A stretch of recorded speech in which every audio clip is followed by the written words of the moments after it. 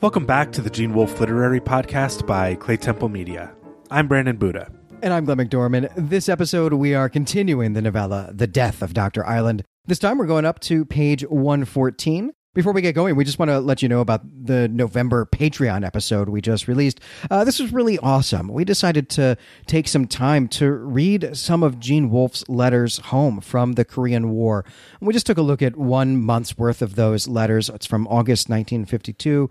This was something that was really fascinating for us to look at as former soldiers ourselves, and also just to get to know who Wolfe was before he became this writer and get some insight, get some glimpse into this experience that we know shaped so much of his life and also his work. It was really great.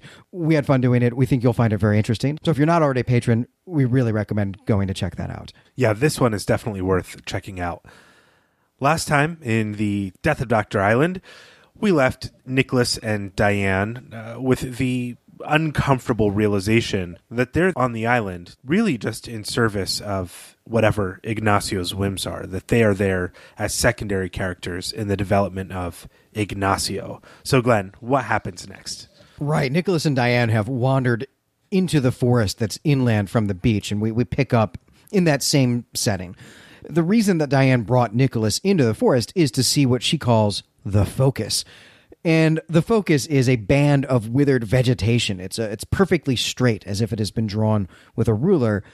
And this happens when the bright spot, which is an artificial sun, we'll get more on that in a bit, this bright spot, when it's overhead at just the right angle, such that the glass that they are inside of becomes a focal lens and burns up this vegetation. We're almost certainly here, I think, meant to be thinking of kids who burn ants with a magnifying glass, right, with this imagery. And the focus moves around, so this will depend on the orbit of Dr. Island. But the last time that Diane found it, she'd been able to see her mirror selves more clearly, and this is why she's brought Nicholas here. And he's mildly interested in that, seeing the person in front of him and the person behind him a little bit more. But really, he's much more concerned about food, right? He's very hungry here. He hasn't had anything to eat since he's been here at all. Diane now admits that there might not be a lot of food besides the fish, and that only Ignacio has been able to catch any. And at this moment, then, Dr. Island returns. He's speaking now out of logs and tree branches, and he wants to take Nicholas to some place called The Point. These names, The Focus, the Point, right? These are classic kind of fairy tale names, right? Where there's only one of each feature, so it's just named after that feature. But Diane does not want Nicholas to go to The Point. She's been there, and she'd had a bad experience. But Dr. Island explains that the point is the place where you can most closely see your mirror selves. In fact, very closely, apparently. Nicholas is hesitant because of Diane's dislike of this place, right? I think as any of us would be. But Dr. Island explains that the point is therapeutic. And maybe Diane just doesn't want help because getting psychological help, getting therapy can be painful. On top of that, besides, if Nicholas doesn't go, he'll be the only person here who hasn't been to the point. So there's a little bit of a peer pressure on this 14-year-old boy. I'm not quite sure what the ethics are of that, the medical ethics are of that. We also learn here that Nicholas used to have a mirror in one of his rooms, and he tried to break it, but since it was metal, all he could do was dent it. When Dr. Island says that this mirror, the point, can't be broken either, Nicholas says then that it doesn't really sound worth going to see, which I found hilarious, right? The only thing that would interest him about anything is whether or not he can break it. Yeah, I mean, we learn in this section also that Nicholas used to poison food at one of the institutions where he was made to work in the kitchen. Nicholas is just fixated on destruction and breaking things. I searched high and low for like a pun with the point here when they're going on this journey and Nicholas goes and is trying to see the point. I thought Wolfe was going to give us some sort of tidy moral of the story, but unfortunately it is not to be found in The Point and in the continuing journey of Nicholas here. Yeah, it's a great idea of like what the phrase "the point" can mean for us. Of course, points also can be quite dangerous, right? We might be thinking about the point of a spear or something here, right? Which is a weapon that is going to actually show up in this story. All of this talk of the point has really bothered Diane, and she's gone catatonic. I mean, literally catatonic. She's just kind of turned off. Nicholas is worried about leaving her here where the focus is going to return and burn her. But Dr. Island says that even though she's catatonic, she'll move out of the way when she feels the heat from the focus. Nicholas is skeptical of this because he was once in a facility where the doctors let someone starve to death because he wouldn't feed himself. And Dr. Island's response here to Nicholas's concern is just chilling. He says that sometimes people starve themselves to death. People do this to protest perceived political injustices. And it sounds like this person Nicholas knew did it to protest a perceived psychic injustice. So that's cool. You shouldn't worry about that. The real question here is we kind of know where political injustices come from and how these demonstrations function in our society. It's really hard to pinpoint who's responsible for a psychic injustice. And I think that's the most troubling part about Dr. Island's response here is, what does it protest? Is it something within himself? Is there something wrong with his spirit or his soul? His genius is broken in some way? You're right. That's an extremely disturbing response to a child who watched a grown man waste away from starvation in an institution. Yeah, and the idea that this person was doing that to protest some psychic injustice is, I think, frankly, ridiculous, right? As you point out, when people are doing this about political injustices, the point is to try to defeat or overcome those injustices. It's a sacrifice that you're making so that other people can have something better. That it can't possibly be the outcome of this person Nicholas saw starve to death in this facility. So the equation is not equal. Both sides of the equation are not equal. And Dr. Island has to be a smart enough AI or committee or whatever he is to know that. And so another indication here, maybe our first actual indication that's not just supposition by the characters, that Dr. Island is maybe not concerned about Nicholas and Diane, but is concerned about Ignacio.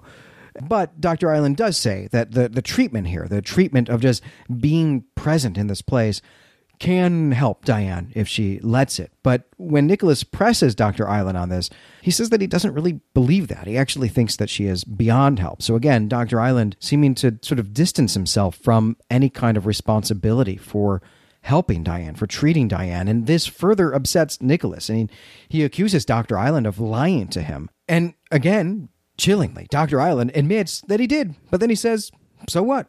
Society is going to lie to you all the time, and my job is to try to make you suitable for society at large, to make you function again, so I have to emulate society. Part of that's lying to you. It's for your own good. I'm doing it to make you function again. And he goes on to say, Dr. Island, that is, goes on to say that that's really what he is, right? He's not a doctor, which he thinks is fine because a whole lot of doctors have been already unable to help Nicholas anyway. All of this, as we've been suggesting, all of this is ominous and creepy. But there's one more detail in this scene that we should not overlook.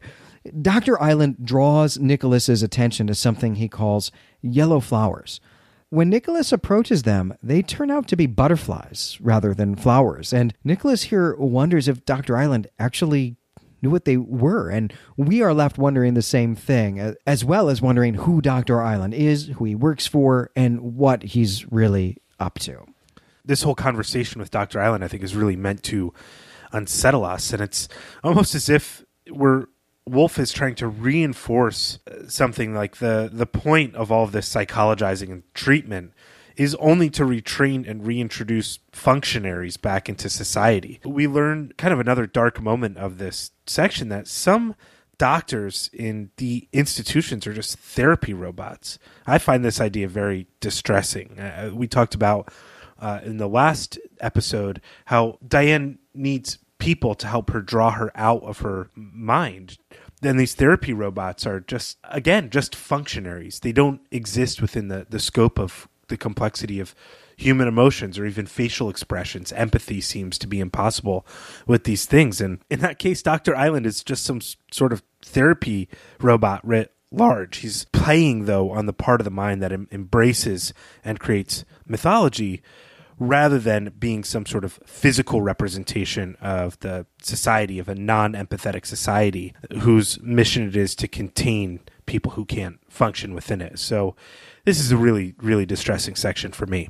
And this is our first real hint that this story is not going to end on a happy note. And I love the way that Wolfe teases this really so far away from the ending and now has us on guard and questioning everything that we're seeing. As you said, this is masterful storytelling. This is some of Wolfe's plotting, I think, at its finest.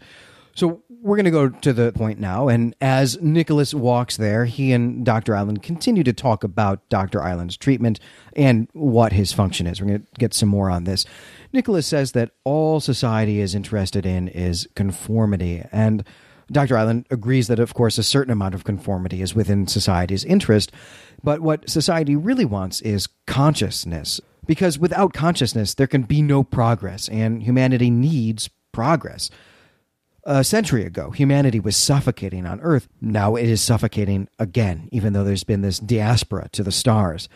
And Dr. Island goes on to say that about half of the people who have contributed substantially to human progress have been emotionally disturbed. And this claim makes Nicholas really angry. He says that these people who were advancing humanity and went crazy in the process went crazy because of economic injustices, because they were kicked out of their homes for being poor and so on. While at the same time, society was rewarding people whose sole motivation was their own greed, that the incongruity of that, the injustice of that is what made people go crazy, in Nicholas's words. Dr. Island ignores this claim, but he does now address this issue of importance, the question of whether Ignacio is more important than Nicholas and Diane, and how Dr. Island decides that. He says that any young person who seems to have a better than average chance of adapting to the conditions of living in the outer solar system is precious, right? Out here around Jupiter and beyond, we get this real sense here in the story that every place is inhabited in some way. And of course, this sounds great, but then he brings up the IQs that these three people have. Ignacio's is 210, genius level. Diane's is 120, so she's quite intelligent, while Nicholas's is 95, so slightly below average. So automatically here, there's some attempt to quantifiably evaluate the worth of these people. And we never find out why Dr. Island brings this up, though, because Nicholas interjects that he's never had his IQ tested. He does say that he was at a hospital once where they tried, but he broke the helmet that they used to evaluate intelligence, and the nurse then just wrote down some plausible number because it wasn't worth dealing with this problem. And Nicholas is really quite emotional about this, and he wants Dr. Island to erase that number from his file. But even though we never find out why these numbers matter, right? To me, this implication that Dr. Island is using IQ as a way of determining who deserves treatment, this is absolutely chilling or unsettling, to use your word. Yeah, and it's not just IQ that Dr. Island is using as a way of determining who deserves treatment or why they get treatment, but it's IQ combined with the ability to be retrained in a way that will advance society. And that leaves us with this question of what it even means to advance society.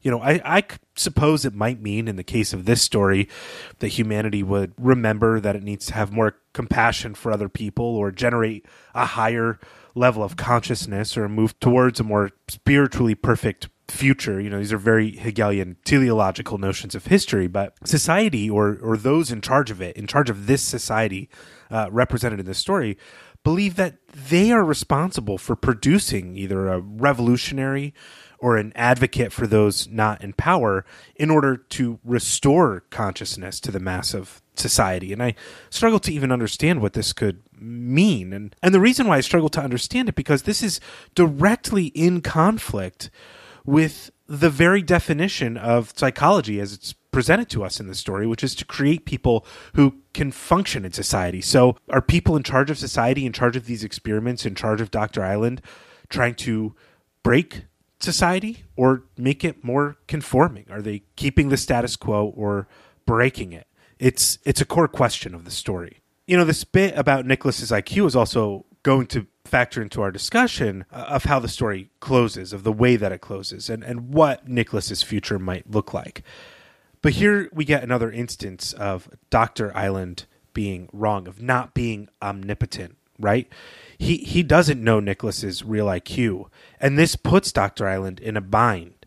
And we're going to examine eventually whether or not this factors into the way the story ends and how Nicholas is treated at the end of the story. I also can't avoid pointing out here the hospital called St. John, which we've seen before in this section, and we also have a reference to a Sister Carmela. So this is clearly the Carmelites that Woolf has in mind, and he's still thinking about Christian mysticism as we've seen before writing the story. It's just explicit here. I love your characterization of Dr. Island being in a bind here. There's almost kind of a Hell 9000 moment here where the contradiction in the information that he's supposed to believe, then realizing he can't trust that and not knowing how to proceed, almost seems like it's going to actually make him malfunction. And actually, maybe it does. That might actually be a reading that we have of this story. But what he says is that that's the information that's crucial for me in coming up with your treatment plan, Nicholas. And I have to have a number, so I'm going to use this one because otherwise I don't know how to proceed. And it will be interesting then to see how that plays out, what mistakes maybe are made. But for now, we're actually going to get Dr. Island reading some poetry, because when Nicholas reaches a particular vantage point, a vantage point with just a phenomenal view of the island, Dr. Island asks Nicholas if his heart is open to beauty. And when Nicholas doesn't answer, Dr. Island decides to recite some poetry to him. And now his voice even comes from the wind. I wish the wind would read me more poetry, right, more often. As Dr. Island recites, "The mountain wooded to the peak, the lawns, and winding glades high up like ways to heaven. The slender cocoa's drooping crown of plumes, the lightning flash of insect and of bird, the luster of the long convolvuluses that coiled around the stately stems and ran, even to the limit of the land, the glows and the glories of the broad belt of the world. All these he saw." And when he's done reciting a very difficult poem to read, I will say, Dr. Island says, "Does this mean nothing to you, Nicholas?" And Nicholas's response here is priceless. You read a lot, don't you? And Dr. Island does read a lot. He says that when everyone else is asleep and there's very little else for him to do, he reads. And this is an interesting notion, right? Because up to this point, I've certainly been thinking of Dr. Island as a kind of AI. But I guess I've also been thinking about it in terms of the internet and unlimited data storage. So why would the AI need to read? Now, I still think Dr. Island is an AI, though that might be something we want to argue about at some point here in our coverage. But this notion gave me pause and made me wonder if there isn't a person behind the curtain here. Yeah, I mean, I think Dr. Island is an AI for sure, and I'm sure there's a staff of people feeding information to Dr. Island, and I'm sure this is what he means by reading, or maybe somebody sitting outside of a giant computer like in the Vonnegut story Epicac and feeding it love poetry and teaching it all of these things. I really wonder what Wolf has in mind when he's thinking about AI or computers, or what kind of server would you need to maintain, how big the room. I mean, it might be the size of a satellite planet in order to maintain a sophisticated program like this. Well, there is a lot of concern in this story about where the machine brain, the computer brain of Dr. Island is housed and what that looks like and how it's connected to the island. So Wolf clearly is also thinking about this from a kind of computer engineering approach as well. Right. I mean, he's got all of his bases covered here. But the poem you read is an excerpt from a poem by Alfred Lord Tennyson called Enoch Arden. And it's a narrative poem in the vein of poems about shipwrecked sailors, which, you know, there are many, on a desert island. And this person, Enoch Arden, is there with two companions, both of whom die, and he is left alone before he's able to return home. Well, what's interesting to me about this excerpt, though, or the name of the poem, is that some people in the fan community, the EarthNet, and also as acknowledged by Mark Aramini in Between Light and Shadow, think that the name Nicholas could be a reference to Enoch, at least the biblical Enoch. That Enoch, the one from the Old Testament, is one of the people, or maybe the core person in the Old Testament of the Christian Bible, who lived and didn't die. You know, one interpretation of that story is that he is taken up into the heavens. He walked with God, and God takes him into the heavens alive. So this is a really clear indication that there's much more than meets the eye with these poetic references in this story. I think in the end, we're going to have several different possible readings of the significance of the names in this story. They have to have meaning. They almost always do for Wolf. That is not a reading that had occurred to me, so I'm excited to hear you bring that up. I'm looking forward to maybe taking that up at greater length in the discussion as well. Nicholas really does not respond to this poetry or to the beauty of the vista from the point. Instead, he calls Dr. Island an Easter egg. It's not clear what he means by this, though it seems to be insulting. Dr. Island actually even asks what Nicholas means, but he doesn't get much of an answer.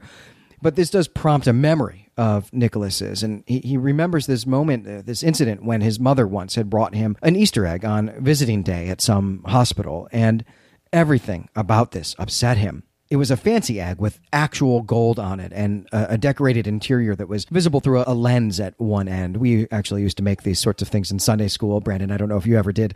And the gold on the egg indicated to Nicholas that his mother had not made this herself. But he says that he knew who had made it, though this is something that's never actually explained to us. And moreover, this egg was decorated with earth flowers on the outside, and then on the inside there's an image of Earth. And this also annoys Nicholas because his mother pretends that she grew up on Earth, but she didn't. She's never been any closer to Earth than Mars.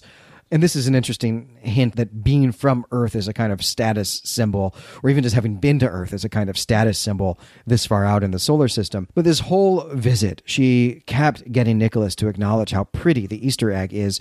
And it's very much like what Dr. Island is doing now, like sort of forcing him to comment on the beauty, to appreciate something that he doesn't care about, that doesn't interest him. And all of this is cut into the present conversation that he's having with Dr. Island, who is doing this same thing. And the vista is beautiful. We get a great nature description from Wolfe that I'm just going to read here because I love it. Night hung at the corners in funereal purple and sent long shadows like cold and lovely arms to caress the day. Night hung at the corners in funereal purple and sent long shadows like cold and lovely arms to caress the day. And while he watched and it fell, long-necked birds of so dark a pink that they were nearly red trailed stilt legs across the sky, their wings making crosses. These birds are flamingos, of course, and Dr. Island describes the word flamingo as itself a thing of beauty, much like the bird that it indicates, but he adds that we might not find flamingos nearly as beautiful if we called them sparrows. And this begins a brief, but I think pretty significant discussion of the importance of words. Nicholas thinks that words just mix you up. But Dr. Island says that words have a great deal of beauty on their own, but they are also useful because a person's ability to verbalize his feelings can save him from being destroyed by those feelings. And he goes on to say that the original purpose of language was to ritualize men's threats and curses, his spells to compel the gods. Communication came later. Words can be a safety valve. And I'm very interested in where Wolfe got this idea about the origin of language, so I hope that's something we'll get to talk about in the discussion episode. But what matters for the plot is that Nicholas says he doesn't want a safety valve. He wants to be a bomb, even if that means killing himself in his own explosion. Yeah, there's an awful lot to talk about in this section, and a lot of it we will save for the discussion. I do think that this bit about processing experience through language and the purpose of language will come up in the section because of the way that the story ends. The Easter egg, to me, is like a sort of kaleidoscopic toy, or it might even have some sort of holographic properties as he's looking in and he sees the Earth from the point of view of the moon, just below the moon. My reading here is that he's looking at the coast of India or something like that, and that's only to explain why he gets super into like naming things after the coast of India in a few moments, and why he's thinking of the Madhya Pradesh later on in the story. So this Easter egg is something that has left a deep mark on Nicholas. And I'm glad you brought up the bit about his mother as well, because both Nicholas and Diane have real disappointments with their mothers, or maybe a failure to even bond with their mothers. And that's going to come up in the next episode as we learn more about perhaps the experiment that's taking place on this island. All right, well, at last, finally, Nicholas arrives at the point. There is a tree there that he sees in triplicate, and as he approaches the center tree, or what appears as the center tree to him, he also sees two other boys approaching the side trees, and Nicholas chases one of the boys, and in doing so, he loses sight of the image, and this indicates to him the physics of this place, and he says that he's not scared, right? He thinks this is fun, but he asks if it scared Diane, and he gets no answer to that question as we go into a section break. And this all feels like a highly sophisticated, sort of engineering-minded way of describing a funhouse mirror, right? And the way that it can shift our perceptions of reality. Right. And I think we'll see that it just has very strange, real physical properties that a funhouse mirror just doesn't have. Right. That's obvious even just in this point right now, because he's hearing, right? It's not just visual, it's auditory as well. While he is still here at the point, he sees 3 more trees just ahead of him, but strangely closer together here. And Dr. Island warns him not to go any further. He says it can be dangerous if you try to pass through the point itself. But Nicholas, he doesn't care. In fact, he thinks Dr. Island is lying to him. So he approaches anyway. And as he gets closer to his reflections, he actually reaches out to touch one of the reflections on the shoulder.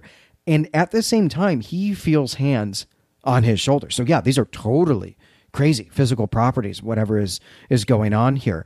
When this happens, Dr. Island shouts his name, but Nicholas says it wasn't him who did that. It wasn't him who reached out. It was one of his images who didn't obey Dr. Island. But Dr. Island here just says that Nicholas is all of them. There's clearly something mystical going on here. And at this, Nicholas snaps into action. He attacks the monkey through which Dr. Island has been speaking in this scene, and he cracks its skull, and he is really surprised to discover that it's not a robot. This monkey's not robotic or electronic in some way. It is a real living monkey with organic brains that ooze out of its crushed skull. It's graphic and visceral. And Nicholas now wants to know how Dr. Island makes his voice come out of a living monkey. The answer is simple.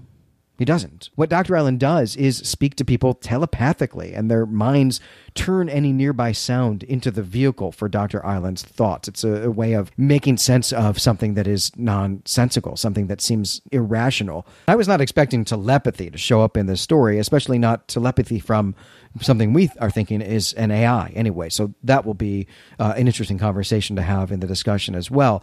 But Nicholas is incredulous. I guess he kind of always is. He really thinks Dr. Island is just lying to him about everything. But the reason he's incredulous is that it would seem that if Dr. Island is telepathic, he should have been able to stop Diane from becoming catatonic. Dr. Island doesn't say that he can't do that, only that he had reasons for not doing it. And one of them is that both Diane and Nicholas have been chosen for their effect on another patient. And if he changed who Diane is, right, altered her personality himself, she would not then be that useful person anymore, that person he needs for the other patient. And of course, we know that this patient, the person who is more important, is Ignacio. And this information, really this confirmation of something that Diane herself had already puzzled out, this brings us to the end of what we're covering today. Yeah, it's another game-changing section break. The rules are becoming a little bit clearer to us. Nicholas is on the island. It's confirmed for the sake of Ignacio, and so is Diane. They are participants in some sort of experiment where a tertiary benefit of that experiment could be that they're cured on some level, but that's not the point of them being there. There's just so much that Wolf leaves hanging here. But I want to point out the chattering monkeys here and how they like to follow people around. And this is just something to keep in mind as we move into the final episode and enter the closing action of the story. I want to pose a question here, though, as food for thought, as we're closing up here, of whether or not the sounds that Nicholas picks up on when Dr. Island talks are random, or if they come from some sort of symbolic unconscious manifestation. Does Nicholas hear some things from the water, some things from the wind, some things from the trees, some from the monkeys? And does it matter what voice is speaking? Is it a manifestation of something inside of Nicholas? But that is something we will be talking about in the discussion. And obviously, all of this raises the question of whether or not this might be a sort of brain in the vat experiment. There might be real safety measures here because nobody is actually on an island. So a lot to consider here at the end of this section. Right. There's a real possibility that Wolf is engaging in some epistemological trickery here, right? How do we know what we think we know? Do we really know what we think we know in this story when all the information we're getting is from people telling things to Nicholas, who we're meant to understand maybe doesn't have a good grasp of what's going on. He himself doesn't have a whole lot of information. He pops up through this hatch naked, not knowing where he is, how he got there. There's a lot of mysteries here, potential mysteries about the reality of what's going on. I'm looking forward to having that, I would say, robust, perhaps vigorous debate when we get into the discussion episode. But we do have one more recap to do to finish up this story before we get there. That's right. And so on that note, that's going to do it for this episode. I'm Brandon Buddha. And I'm Glenn McDormand. You can find us and our other creative projects at claytemplemedia.com. Please join us on the Clay Temple forums and let us know what you thought of this section, or just wait and join us for the discussion. We're always happy to hear from you, whatever the case. If you'd like to support the show, help us reach our goal of doing episodes every week, please join us on Patreon. Next time, we're going to be covering the last section of this story. But until then, we greet you and say farewell.